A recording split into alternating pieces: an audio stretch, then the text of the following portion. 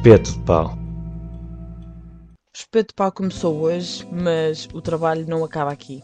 E por isso queremos que vocês também participem no programa. Queremos ideias, eventos, iniciativas que vocês achem interessantes e que nos façam chegar essas ideias para que nós possamos transmiti-las a mais pessoas e começar esta discussão em sociedade que tanto queremos que aconteça. Se tiverem ideias para nos enviar, enviem-nos um e-mail para espetodepau.radio@gmail.com ou submeter na nossa página em spetodepau.wordpress.com. Ficamos à espera das vossas mensagens.